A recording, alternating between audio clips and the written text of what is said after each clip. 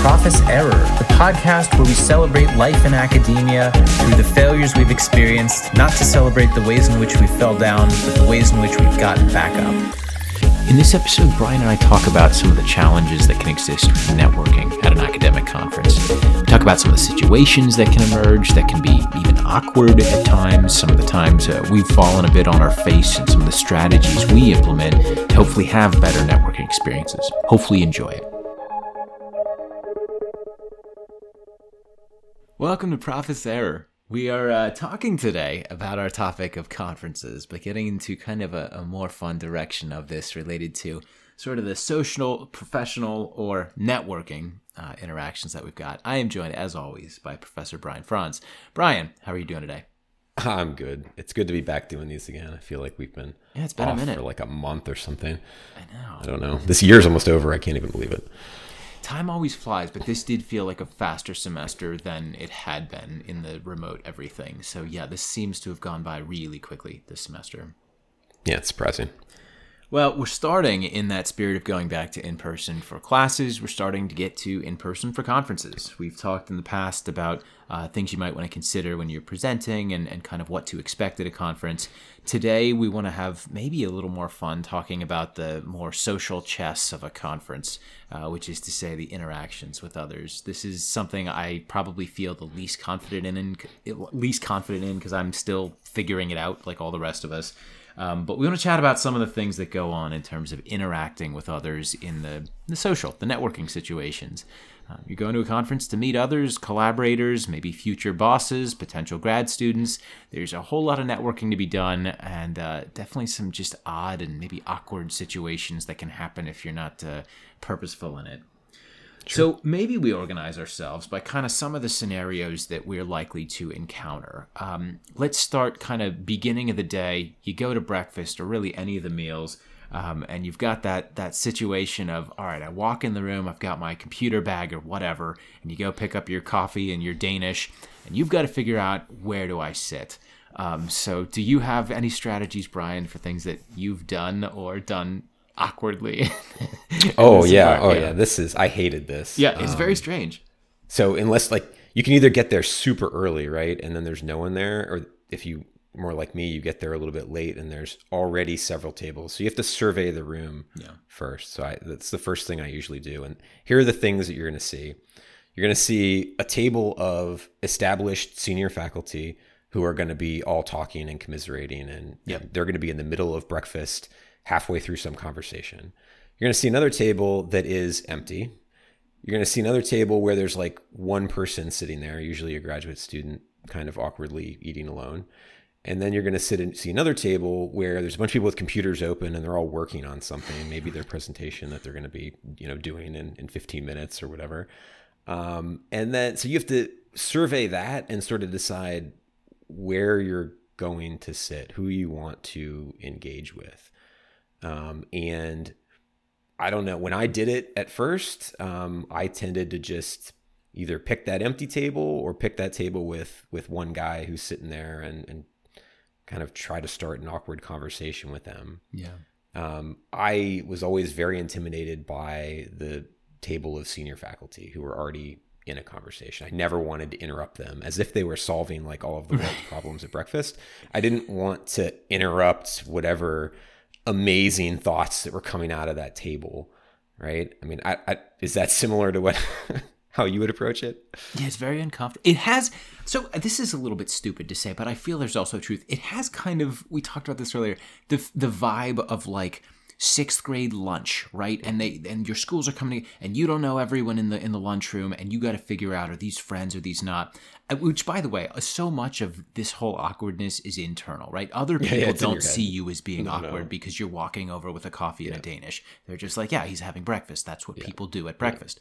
But to you, it can be a very strange situation, especially if you're not naturally an extrovert. And I feel like it can be awkward. I frequently also avoid the tables that seem to have an ongoing conversation. I will often target tables that have a person there. I will also, if I know someone, I'll often target a table with at least one person I know. Mm-hmm. But I also try to avoid tables that's everyone I know, because that's also sort of a waste of my time to go to a conference and just be with, my colleagues that I already know. So typically what I'll do is I'll just kind of open the topic before I sit down and be like, hey, is anyone sitting here? May I join you? And no one's going to say no, right? But they may give you a sense of their response of, yeah, of course, we do have a team meeting coming here for a research project in a little bit, which kind of gives you an opportunity to say, oh, no problem. I'll let you guys be. You can do your thing. I won't encroach on your group. Or you'll just get kind of a vibe from the person of, yeah, you can sit there and I'd like to talk with you, or a very abrupt, no, you can sit there.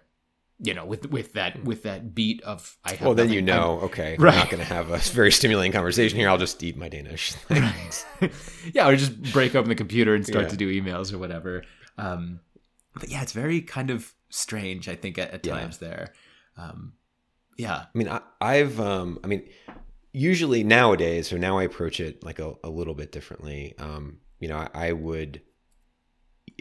I don't mind talking to people at other tables. So if I see that table of people in a conversation, I know someone there, like I don't mind passing by that table and saying hello, right? Mm-hmm.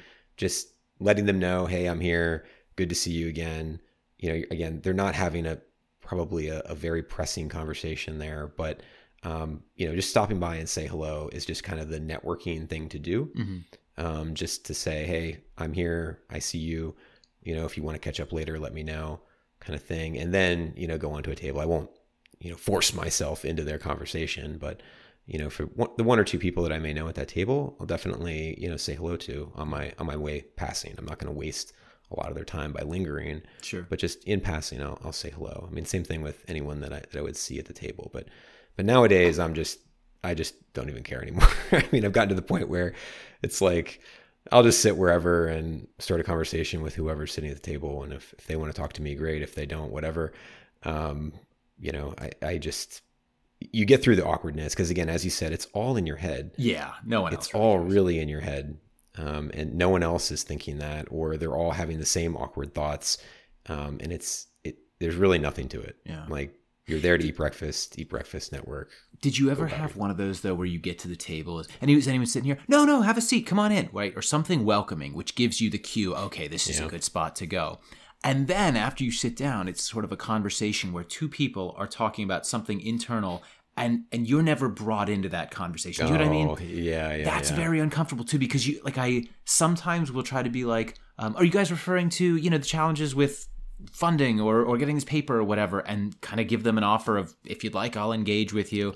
But sometimes I've had situations where it's just like, once you're there, it's clear that you're not part of this conversation. I try, and maybe not always successfully, but I try when I'm in an existing conversation and someone joins to welcome them, but then give them we're just chatting about, the challenges that can occur with this, or something that's like an invitation to come join us in what we're talking about.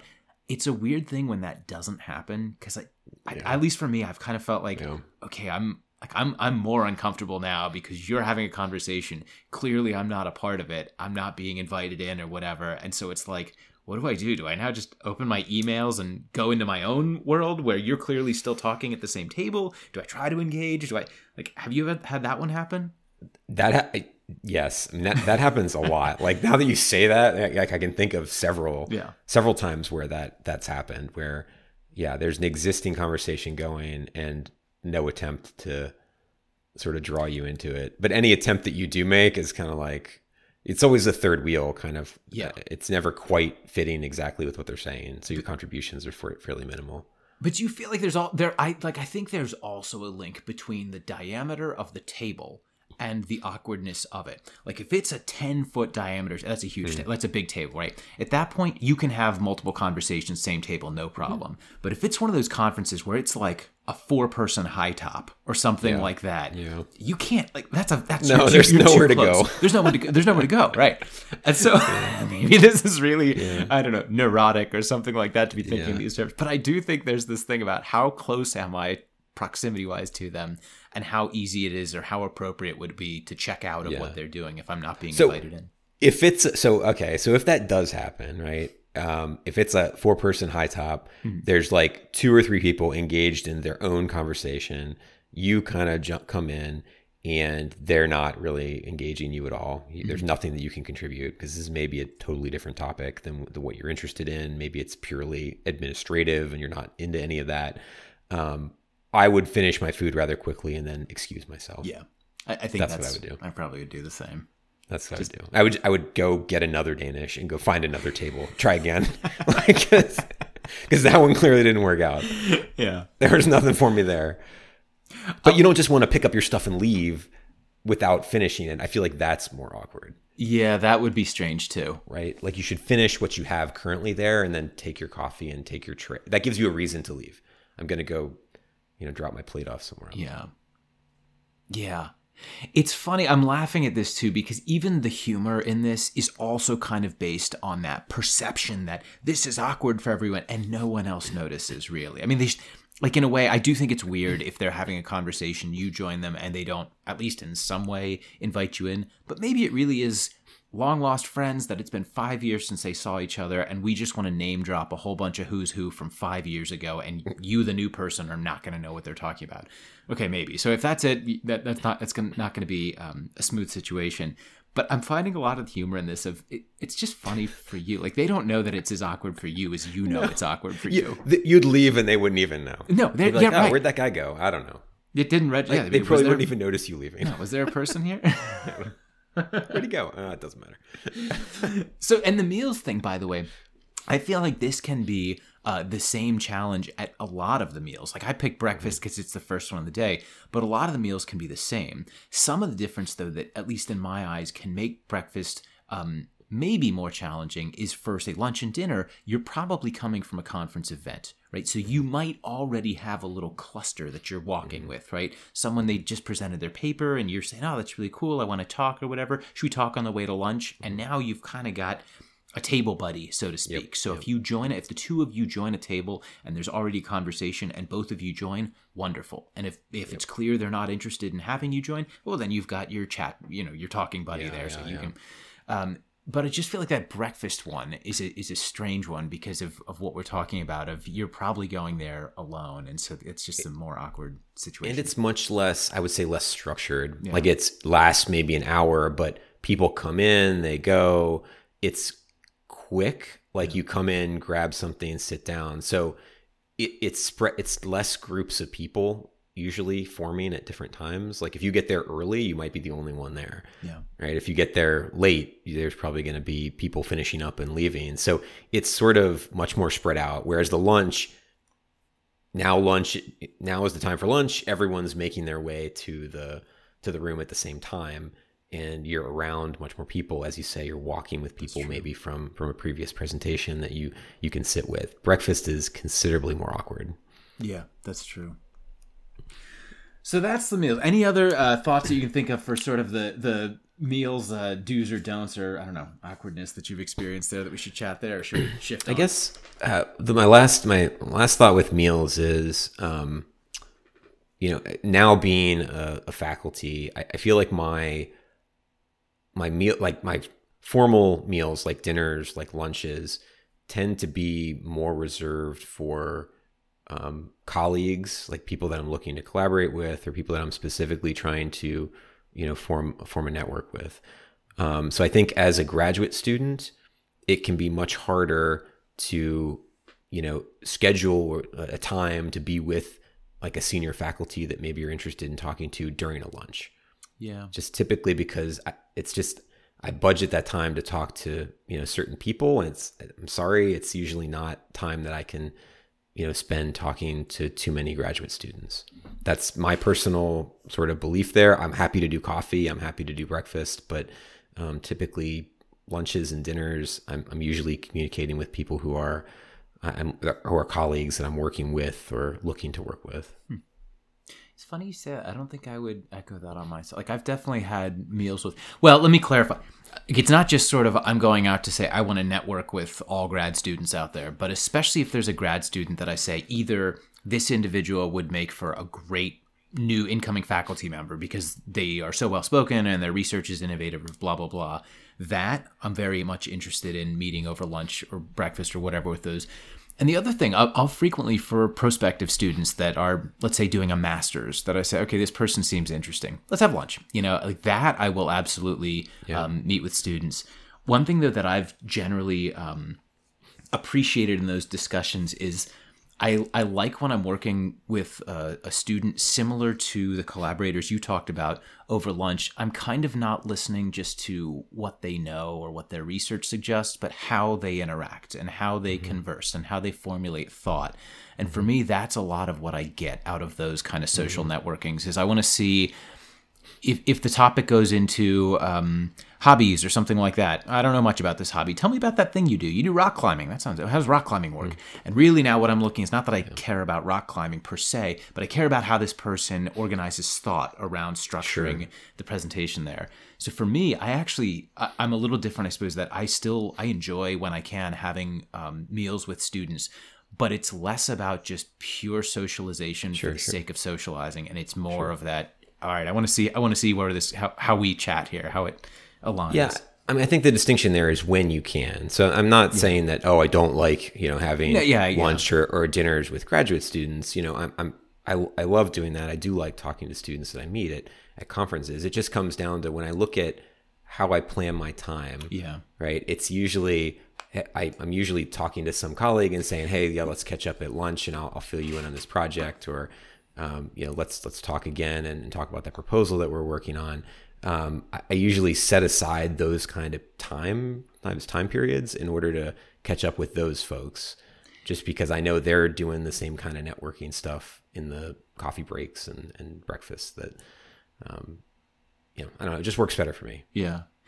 Actually, that's a good. So that kind of gets to, I think, a broader truth there, though. And this is something that we actually talked about as one of our overarching points in terms of fostering new relationships versus fostering existing relationships. And I think some of what you got at in that point there is go to a conference kind of with an intention. Like what is the point of your networking aims there? What you've just described is I would like to find some other maybe senior or equal level collaborators, because often that is desirable. I can think of conferences that I have specifically gone to because I've said I need some grad students, and I know they're going to have a big grad student session or whatever, and I am going in recruitment mode. And so anyway, I'm realizing as I listen to both of our thoughts, I think I'm also sometimes what you're describing, just depends on what I'm going for.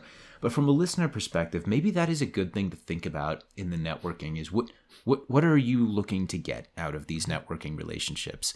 I think if you go with a purpose in mind, you may have a better chance of getting a fruitful outcome. And if you're a student, I mean, just be aware that if you want to catch up with a faculty that maybe you've read some of their work and you're really interested in what they're doing, you may stand a better chance of actually sitting down and connecting with them during maybe another type of interaction that we're going to talk about, right? Maybe not the big meals. There might be other opportunities or ways to catch up with them than trying to sort of piggyback a lunch or piggyback a dinner. Yeah.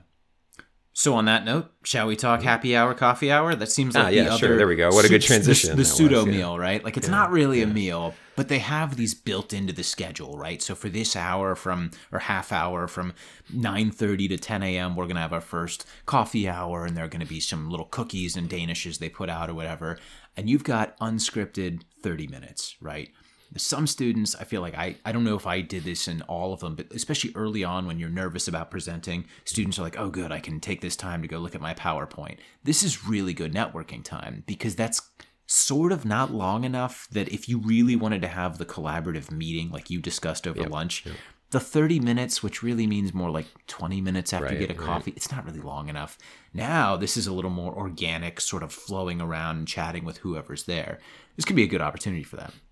Right. I think that's definitely the better place to try to catch up with, someone that you really want to talk to. Right. And that's a time when they're going to be talking to several people, maybe for only a couple minutes at a time. Mm-hmm. Right. And that's where you can come in with a really good kind of elevator pitch or a very, very good, summary of things that you're working on or something that you could use some assistance with or some advice with, and just, get it fairly quickly. Yeah. And without much competition. If you do that, the elevator pitch, the sort of the concept that you've got, I feel like, though, it's helpful to still have what am I getting out of this interaction right now? Like, what is the aim of this? Sometimes I've had interactions, where I'll meet with someone and they'll sort of tell me, it's all very I focused. And I don't mean I, Steve. I mean I, the person I'm speaking. It's just I do this, I did this, I did blah, blah, blah, blah, blah. And I'm like, oh, that sounds great. what do we do? Right. Like, where do we go with this? And so it sometimes is helpful, I think, to present it in terms of, here's my background. I understand you do this. It sounds like you just got a new NSF project related to this. Do you have plans for how you're going to do this yet? And what I'm doing is it's almost like, to use an analogy, we're playing tennis, right? And rather than me just bouncing the ball on my tennis racket on my side of the court, I'm hitting it over to you, and I'm saying, "Here's a thought. You wanna play tennis? You wanna hit this back? We're gonna get in sort of an exchange of information." And I think that's something that, at least in the abstract, like right now to a listener, they'd be like, yeah, that's obvious. But maybe it's nerves, maybe it's lack of planning, maybe it's whatever. It's super, like, I feel like it's very common with sometimes junior faculty and certainly grad students. I feel like that's often a professional kind of networking skill that's maybe not considered or taught, that I think is really important. Like, why are we exchanging this information beyond just pleasantries? Yeah, there's a temptation just to blast them with your very rehearsed elevator pitch. Yeah, so when I'm thinking elevator, I'm thinking like, a couple sentences, but ultimately you have to go somewhere with it. Right. So why are you telling this to someone? Are you, looking for some advice or on some kind of methodology that you're using? Are you, wanting them to, be a committee member, external committee member or something? Make sure you have a reason for that interaction. Yeah. And I'm happy to talk to people that come up and ask me for advice on stuff. It happens all the time. I mean, I love doing it. But the faster you can get to the point and we can have a conversation, the better. Yeah. Well, because and even if it's someone that's more organic, like let's say I never heard of you and I saw your presentation and we're getting coffee in the next break, and it just so happens I'm standing next to you. Like, hey, Professor Franz, saw your presentation. I'm Steve Ayer. We haven't met before. That was interesting stuff you did. And maybe I throw some kind of softball out there. So where are you going next with this? Right? That's not a super tailored tennis move in the analogy I get. But at least I'm sort of hitting the ball in your court. Do we want to talk? Do you want to engage with me? I've said I paid you a compliment. I liked your presentation. At least that's something that we can kind of move from there. Sometimes it's I'm exaggerating a little bit. Sometimes it's, oh, Professor Franz, how are you doing? I saw your presentation in there. Okay. And what do we do with it? Right? Which can feel a little bit awkward if it doesn't go anywhere. And so I think that's a nice one to kind of, I like this analogy. It's tennis, right? So give them something to work with. And hopefully similarly, if someone approaches you, right, which maybe even as a grad student, someone might do that. But even there, frequently, hopefully they would bring something. They might not. Someone may come up to you and say, grad student, when you were a grad student Brian, I saw your poster. I know your advisor.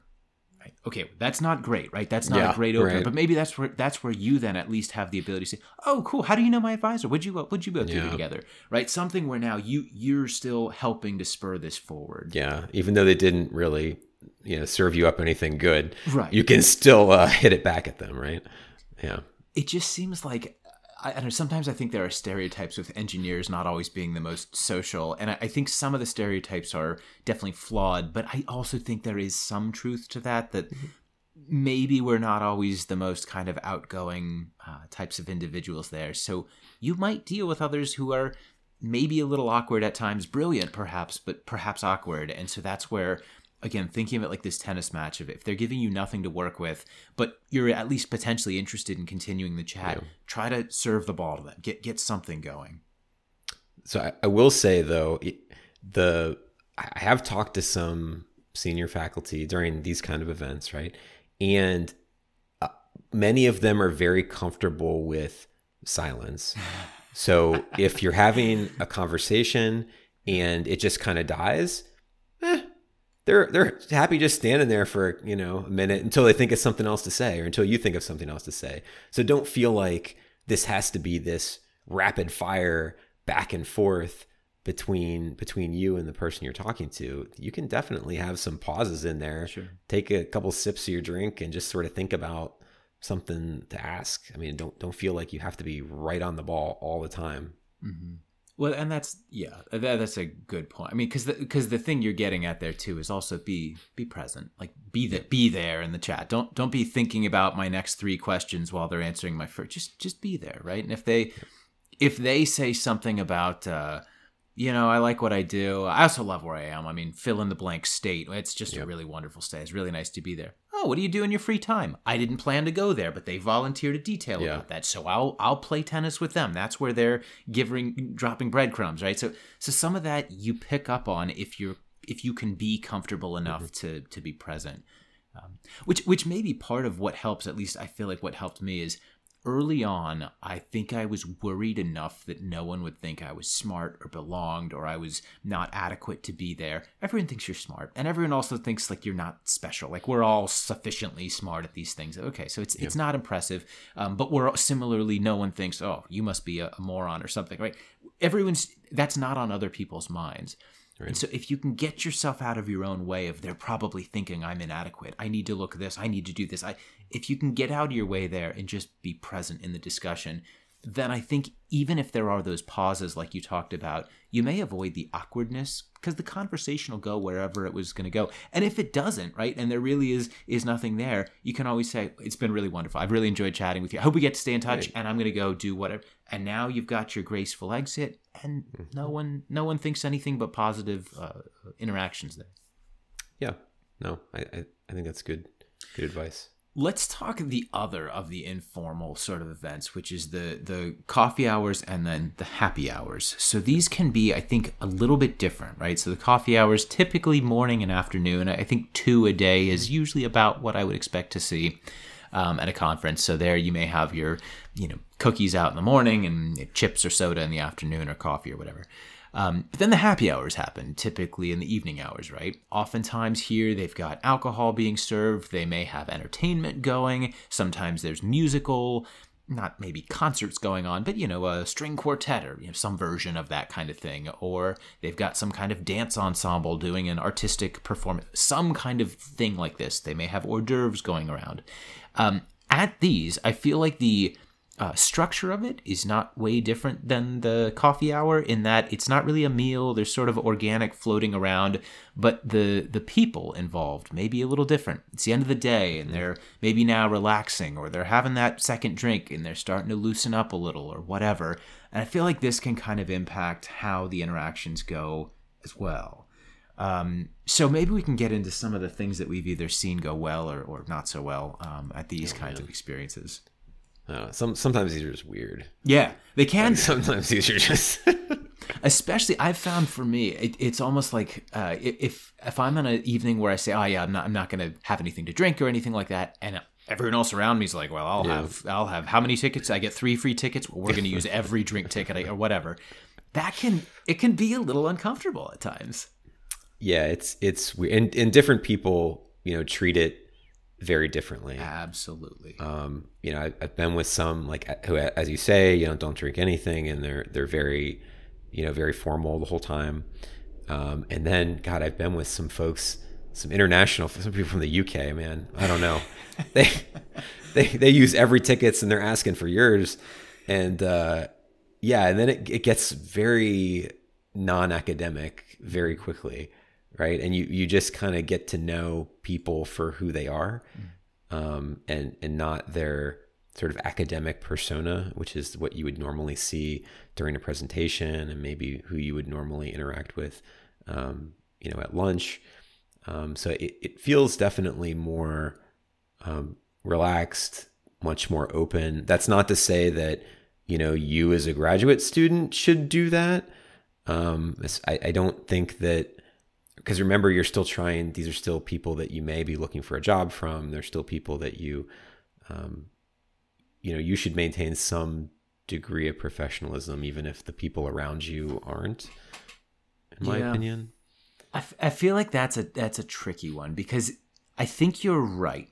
But I think in certain circles where that becomes part of the socializing, if you would normally participate, you don't have a let's say religious reason or some kind of reason why you absolutely wouldn't, and you're just doing it at the appearance of looking more formal, I think that can also it can be received differently. So I think it's one of those that you should just be aware of the differences that exist, and again go in with intention at these events and kind of pick what is the impression you are looking to make and to receive from others based on kind of what you're looking to gain, right? Like I think one of the strategies I often do is I'll try to enter these conversations at kind of a middle ground of wherever it is I'm going to go in formal, but not too formal, right? And I'm going to react to what sort of breadcrumbs they drop. Where is this going? Where are they at? And then I can decide either I'm going to mirror and I'm going to go with them, or this isn't a spot that I'm not comfortable with. We're going to break the conversation. I'll see you all tomorrow when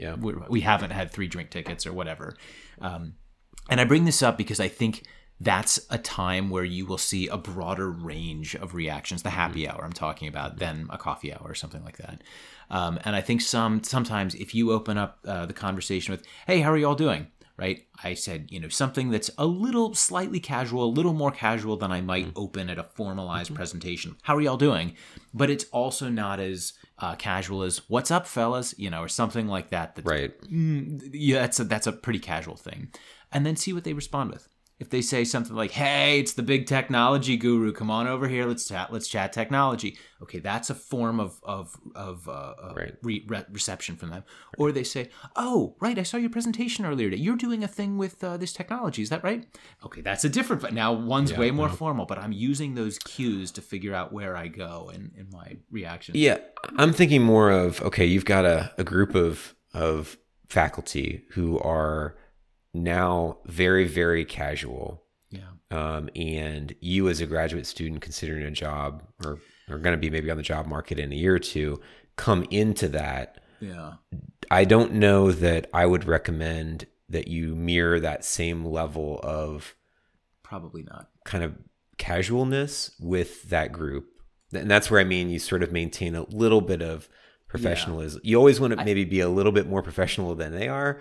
Yes. Behaving in the sense that can never do you wrong. If you drop below them and you're very, very unprofessional and then I think that looks badly on you. But if you can stay just a little bit above where the group is that you're talking to, I think you'll be better off. Yeah.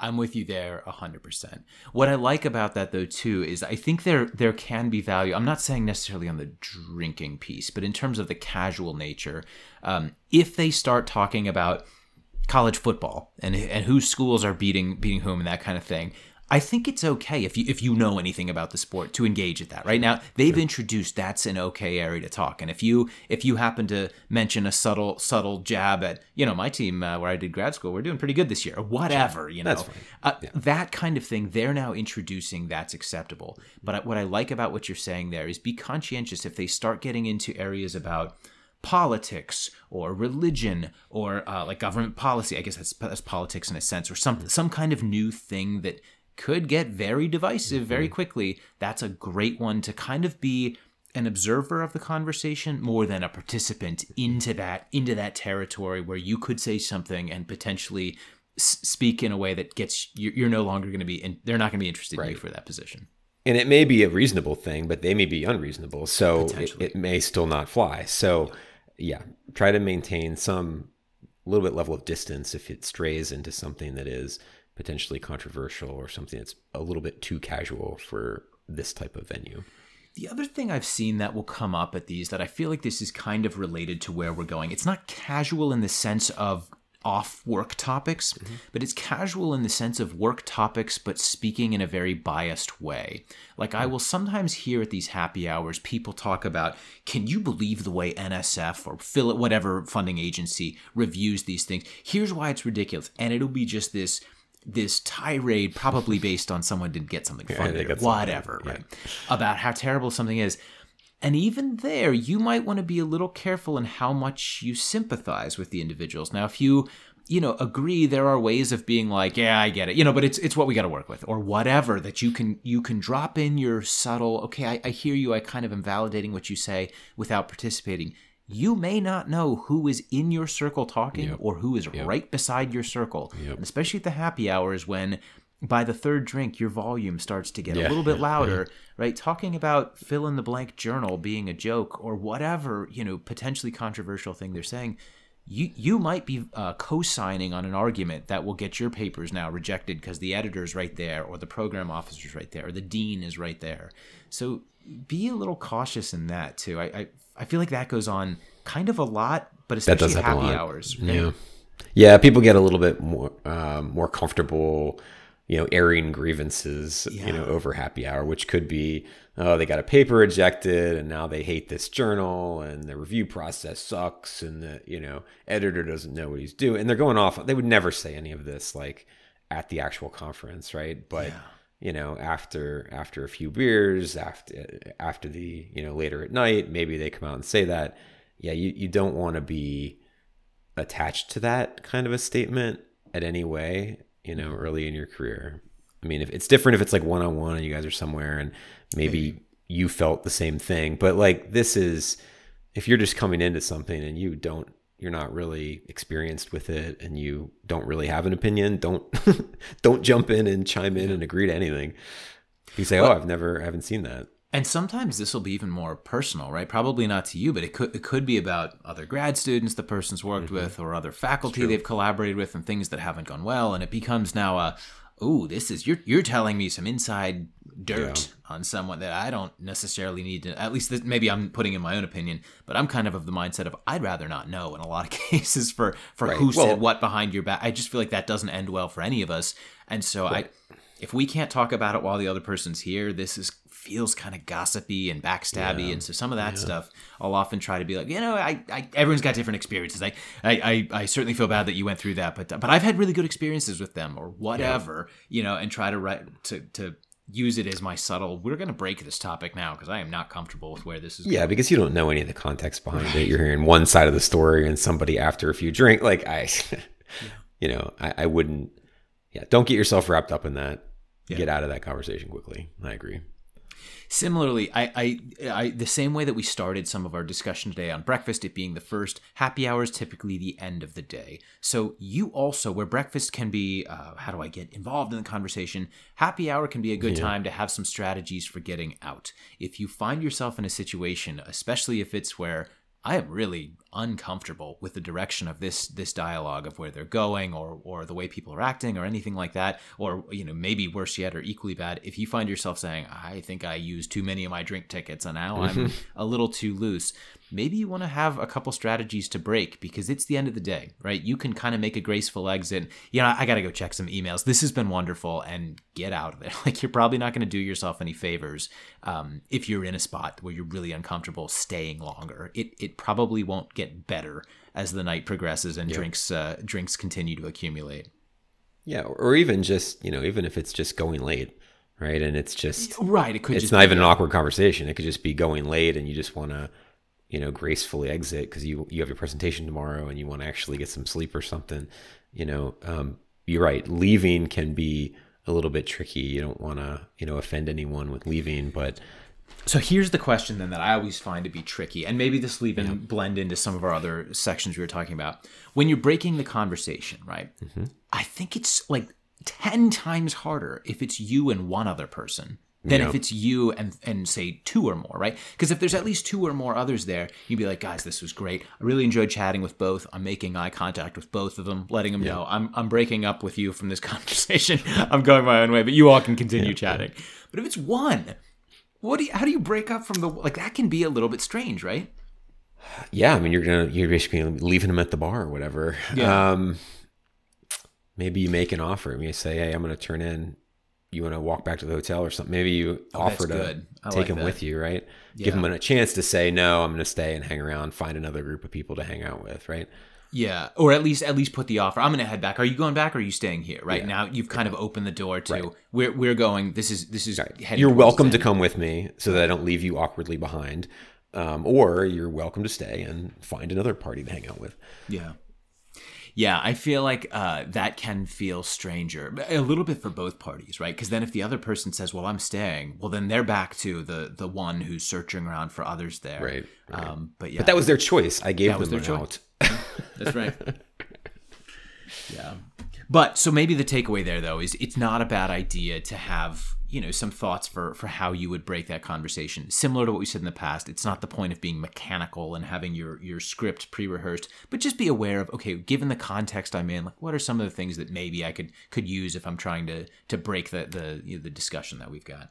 So that's just a general rule of thumb that I always have, just so that you know. I always try to be the one to leave. Why is that? Because I don't want to be like the guy. Everyone's left, and I'm the guy sitting there. Oh yeah. right? I feel like that is a worse place to be in than, me leaving some people. Okay, maybe I left a little bit of fun on the table or left a little bit of discussion on the table there, but I don't want to overstay, and I don't want to be the last one standing or sitting. Yeah. So I'm usually the one leaving. It's like always leaving them wanting a little more. Right, right. It's I think that's I think the other, it's a good rule to have. I don't know that I've ever thought of it this way, that I'm so purposeful about that. So you're making me think about my own interactions. But I think, though, the other thing that there's a lot of wisdom in what you're saying, and our listeners may have even seen this from their own converse, you, I think, don't want to be the person that's kind of the hanger-on, right? The one that just sort of follows that, it's almost like, let's go to the happy hour scene we just talked about. Someone being like, well, this was great. Really enjoyed chatting. I'm going to go grab another drink. Do you mind? And we'll catch up, And if the other person's like, oh, great, I'll go with you, right? That's kind of an awkward situation, right? Because someone clearly set up as, I'm punctuating this as being finished. And they're like, well, it's not finished. I can go with you. Ugh. And so that's, if try to be observant of that, maybe in others, and see if you can kind of, in your own vulnerable honesty, be like, have I done that? Have I been that person? Because I try very hard not to be. I'm sure I have at some point. But that's a thing. I don't know that I'm the first to leave, but I'm very conscientious now about, I don't want to be sort of a hanger-on in the group that's just sort of a third wheel being dragged along. Not the first to leave, just not the last one there. Or not the last. Is that what maybe I misunderstood? Right. It could be, the second one to leave. I see. Come on. You want, but then that the hanger-on's going to go with you. If you're the second to last to leave, right? Then so you need to be third to last at least. You're right. Or first. Right? Okay, you're right. All right, we'll go back to first. All right, I'll revise it. I'll try that next year. I'll be the first one to leave. I hope our listeners realize that we're sounding like such jerks here. But a lot of this too is in the same way we said at the beginning. So much of these neuroses are all internal. Like a lot of people won't externally. Like who thinks about this, right? No one should be thinking about this ever. Like they should just organically stay however long they feel like staying, and then leave whenever they feel like leaving. I'm sitting here thinking I want to be the first one to leave. We're externally verbalizing what maybe some people's internal monologues are doing. Sure. But this is certainly not the kind of thing that I would present more publicly elsewhere. It just seems like it's. But watch it. I do it. Yeah, no, it totally happens. We're at. It's very uncomfortable, and especially, there are certain people that fall into this trap, and when they do it, then the conversation breakup, you can't be as subtle because they're missing the subtle cues. If you've got someone that keeps following you, they're not getting that this is maybe not mutually desirable to continue the dialogue as you are this way. So it's like you need a more overt thing, Yeah, so you walk to the bathroom. That's what you do. Yeah, maybe. Challenge. Okay, what's going to happen? Are you really going to follow me in here? That's the there you go. Option there. I've already thought about that one too. So why don't we get into some of the even less structured dialogue? We've talked about meals. We've talked about happy hour, coffee hours.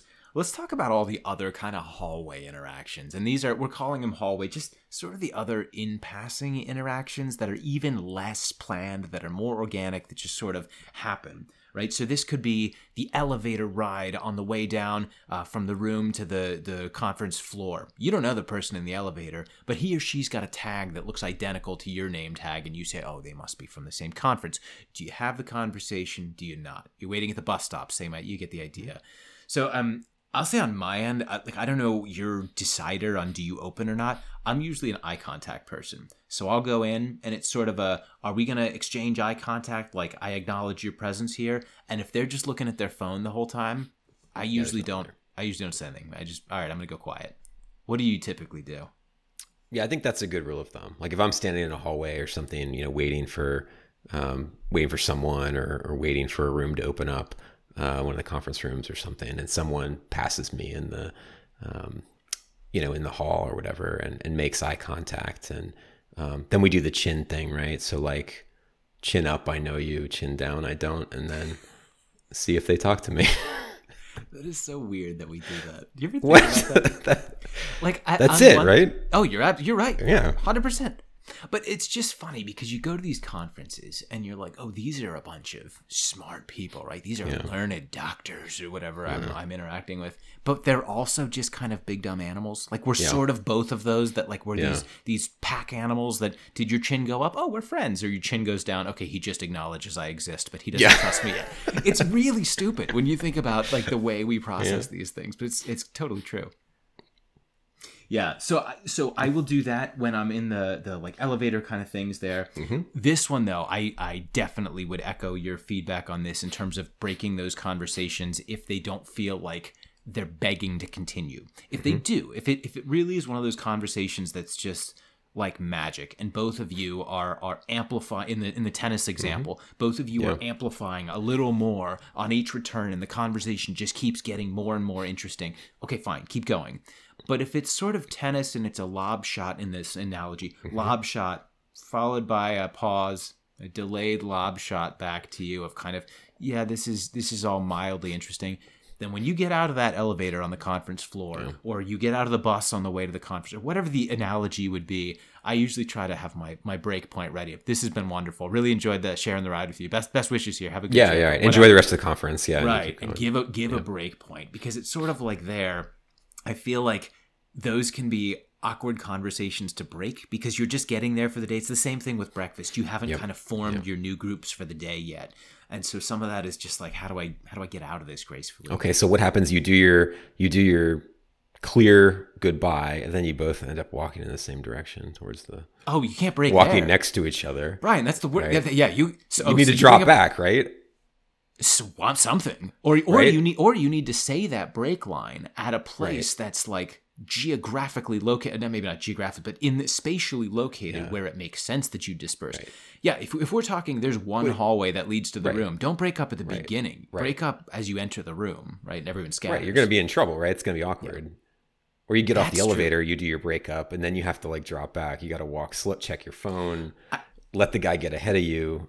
Or address it. I mean, I guess you could also say, oh, you know what? I realize we're walking the same way anyway. Well, I get to chat with you a little bit longer, right? Oh, now you just restarted something.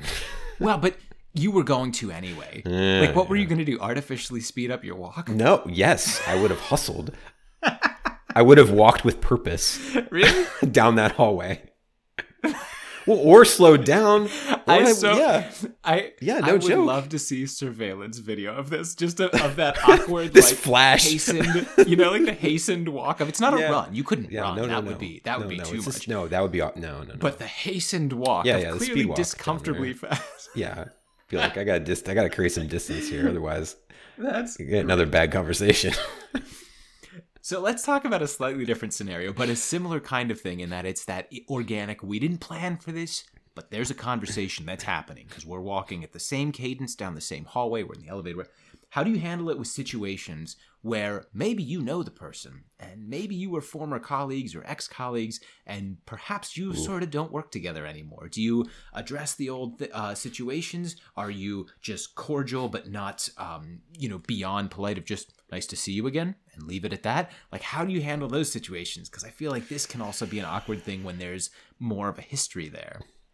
Yeah, I've never had this happen, but I know that it happens all the time. Like whether even new students applying for faculty positions, and say you interview at like 3 different universities and start to negotiate with a couple, you can only accept one. So at some point, you got 2 jilted, universities that we're pretty familiar with and pretty comfortable talking to, and now they see you at a conference working at a different university, the one that you ultimately accepted at. What do you do there? Or say you're a senior faculty or experienced faculty and you change positions, you leave some other faculty, other coworkers behind, and now you probably run into them at the next conference. So I've never had to deal with that, but I guess if I did, I would, be very professional with it. I mean, I'm not sure I would dredge up history and say, hey, remember that time when, I left? I wouldn't. That would be really awkward. That would be weird. I feel like it's a thing though. Everyone's got to find their style. Because when I was doing the faculty hunt years ago, like it was the kind of thing that you may have interviewed at a couple places, and I only accepted one spot.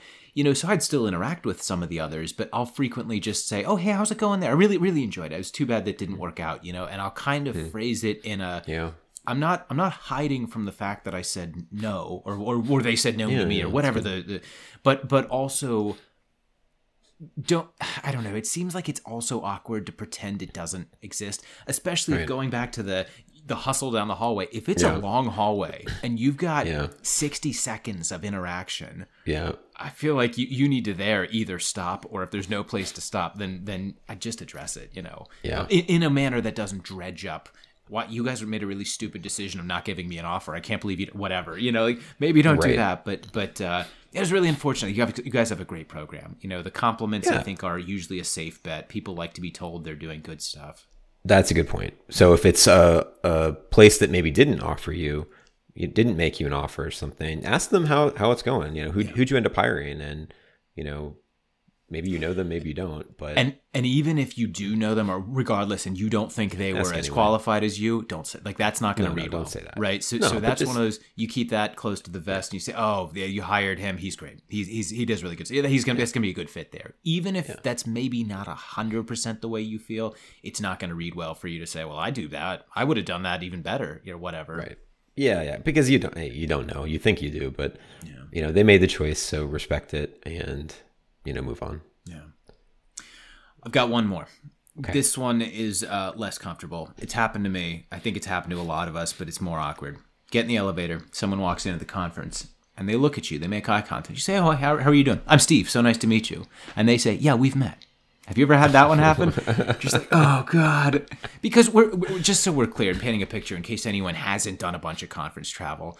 A lot of our conferences will have 300, 400, 500 people there. I've been to some conferences that are thousands or tens of thousands of people. Like there's one for a big software vendor that's in the 10,000s.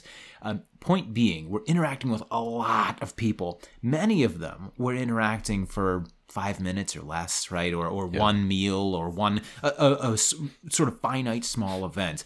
And so you may forget someone, or they may forget you. You might be the other person who walk in and, "Professor so-and-so, so great to see you." And they say, "Who are you? Have we met?" Right? Yeah, we met for 3 times in the past. We did that workshop together. Oh, right. Yeah, you have those kind of moments. So first of all, have you had this happen? I've had it happen primarily with students. Who have introduced themselves to me, and it's a quick interaction. From a previous conference, we're maybe talking a couple minutes, and that happens to me 30 times or something at a conference, and to them it's very memorable. To me, it's like a Tuesday. So like and I'm not saying that I'm so important. It's just same thing with my students, in class, right? I could have 100 students. It's harder for me to get to know all 100 students than it is for them to get to know one faculty, right? So. It's just the numbers and the way that it works out. And, I don't fault anyone anymore when they say, they don't remember me or what. I mean, because it's just, again, there's so many faces that you're exposed to. There's so many people. An interaction for you that was memorable may not have been memorable to them. And that's natural. So just try not to take it personally. Well, and in the spirit of being, a little humble with it, I'm still that person too. Like I'm also the one who gets forgotten, right? It's not 100%. That uncommon for me to go somewhere and be like, "Oh, hi, so-and-so, how's it going?" Right? And I open with that casual chin up kind of, we know each other dialogue. And they very chin down nod of, "Oh, hello," I'll look at, the name tag. They'll look at your name Steven. tag. Oh, no. Which is fine. And I want to be clear. I'm not saying this in any kind of a judgy. I think it's great. I have zero concerns. I'm just saying it to say we're all in the same muddy mix of sometimes you're the rememberer, sometimes you're the forgetter, whatever. Yeah. Like it is just an awkward thing though, that whenever it happens, it's just like, "Oh, that one's weird." Or worse yet, if they see, 2 people that maybe are from the same university or have sort of a similar look or a similar research or whatever, and I flip names and I call you Tom, not Brian or whatever, those kind of things can kind of be awkward if they happen. Yeah, but again, at this point, I mean, okay, if it happens once, right? I mean, I'm like, okay, whatever, this is fine. Just roll with it. This is fine, I'll correct them and move on, or share with them, when we first met and maybe why it was memorable to me or whatever. And we'll have a little laugh about it and move on. If it starts happening like 4 times, I mean, I'm like, at that point though, what do you do? What if it's like the 4th time this has happened? I think you got to correct. I think, yeah, right? Yeah. I think you have to correct, but let if you're the one they forgot you, but let them know you don't care. Right, like right. I think, which by the way you shouldn't, because you're gonna, right. because if you're a student, you're going to forget someone else at some point, and you didn't do it maliciously the same way they didn't do it maliciously. Like we're all figuring out a bunch of names, but I think that's sort of you have to address it. You can't keep going on. Right. I think if it I've happens never had that once, happen, as you say, yeah. I would skip through it. Who cares? Right. But yeah, I think if it happened more, I would address it. I'd be like, okay, yeah, it's not Tom, it's Brian. I don't even look like a Tom. Where would that even come from? Well, I don't know. Just I don't know. Tom. What the hell? Maybe a James. So, a good strategy then. This is maybe a suggestion I can provide based on my own failures at this and my own times where I have not been good at remembering names that I find to be helpful. I will frequently at conferences or before conferences go through my LinkedIn. I happen to do LinkedIn, and I'll go through the names almost like flashcards. And it'll help me to go through.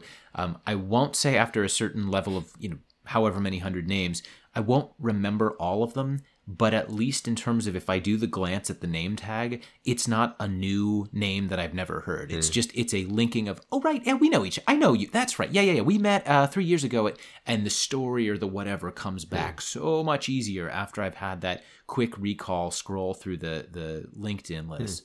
I didn't do that initially. I think that's something that's been kind of a good practice to pick up because it's easy to forget names and you can kind of feel foolish or maybe, I don't know, like you're big timing the person if you don't know their name. And so it's kind of an easy thing to do, I think now. Yeah, that's clever. I am not that prepared for conferences most times. And usually right after, I'll similarly, when I get business cards, almost immediately after a conference, I go add them to my LinkedIn. And I'm not saying how others should use LinkedIn. I generally try to use LinkedIn of only people that I've either met or have some kind of, I know of through professional associations. I know some people will just blanket invite everyone, and that's potentially okay. But if you do it, then my flashcard strategy gets a little muddier because you've got 5 times the number of people because you don't really know most of these people. They're just, vaguely related to what you do. So yeah, I mean, I tend to be a little stricter with LinkedIn in terms of I usually only add people if I have some kind of, working relationship where they're a student or something of mine. I tend to not just add anyone. Yeah. On that note, will you add me to your network? No. yeah. That's right. There's a lot of invites that are just sitting there. I don't check it that frequently, so I don't know. If you're in that list, I'll get to it eventually. Yeah. Well, I might say yes. I don't know. Maybe not. This is now where I have to drop in we're breaking up conversation, right? This has been fun. I've enjoyed this chat. Is there anything else you've got on your side before we... I've got other things to do. It's fine. All right. Sounds good. I accept your breakup. And I feel no ill will towards you. Well, this is fun. I hope the listeners have as much. I actually really enjoyed this one. Well, thank you all for joining us. As always, it's great to have you here. Hopefully you got something out of this or maybe got a laugh or a feeling of you're not alone when it's awkward. So we will catch you on the next episode of Professor.